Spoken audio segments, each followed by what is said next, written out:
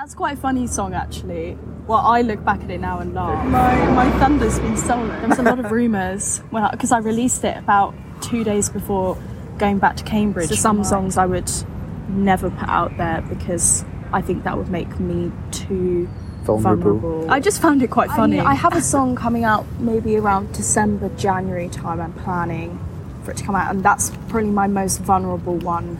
Oh, that's a good question. I quite often sing my own stuff, which makes me seem very self-obsessed. I promise it's not in that way. Everyone who was at uni at Guildhall was wealthy. But that was really intimidating, actually. What a question. I hated Freshers Week, I'm not going to lie. I had a bit of an accident in year 9. I mean, I don't so much take that for granted. Everyone had just ignored them. So I make an effort to include people. Also stems from kind of difficulties at school as well. What a question. I guess resilience would be what I'm most proud of.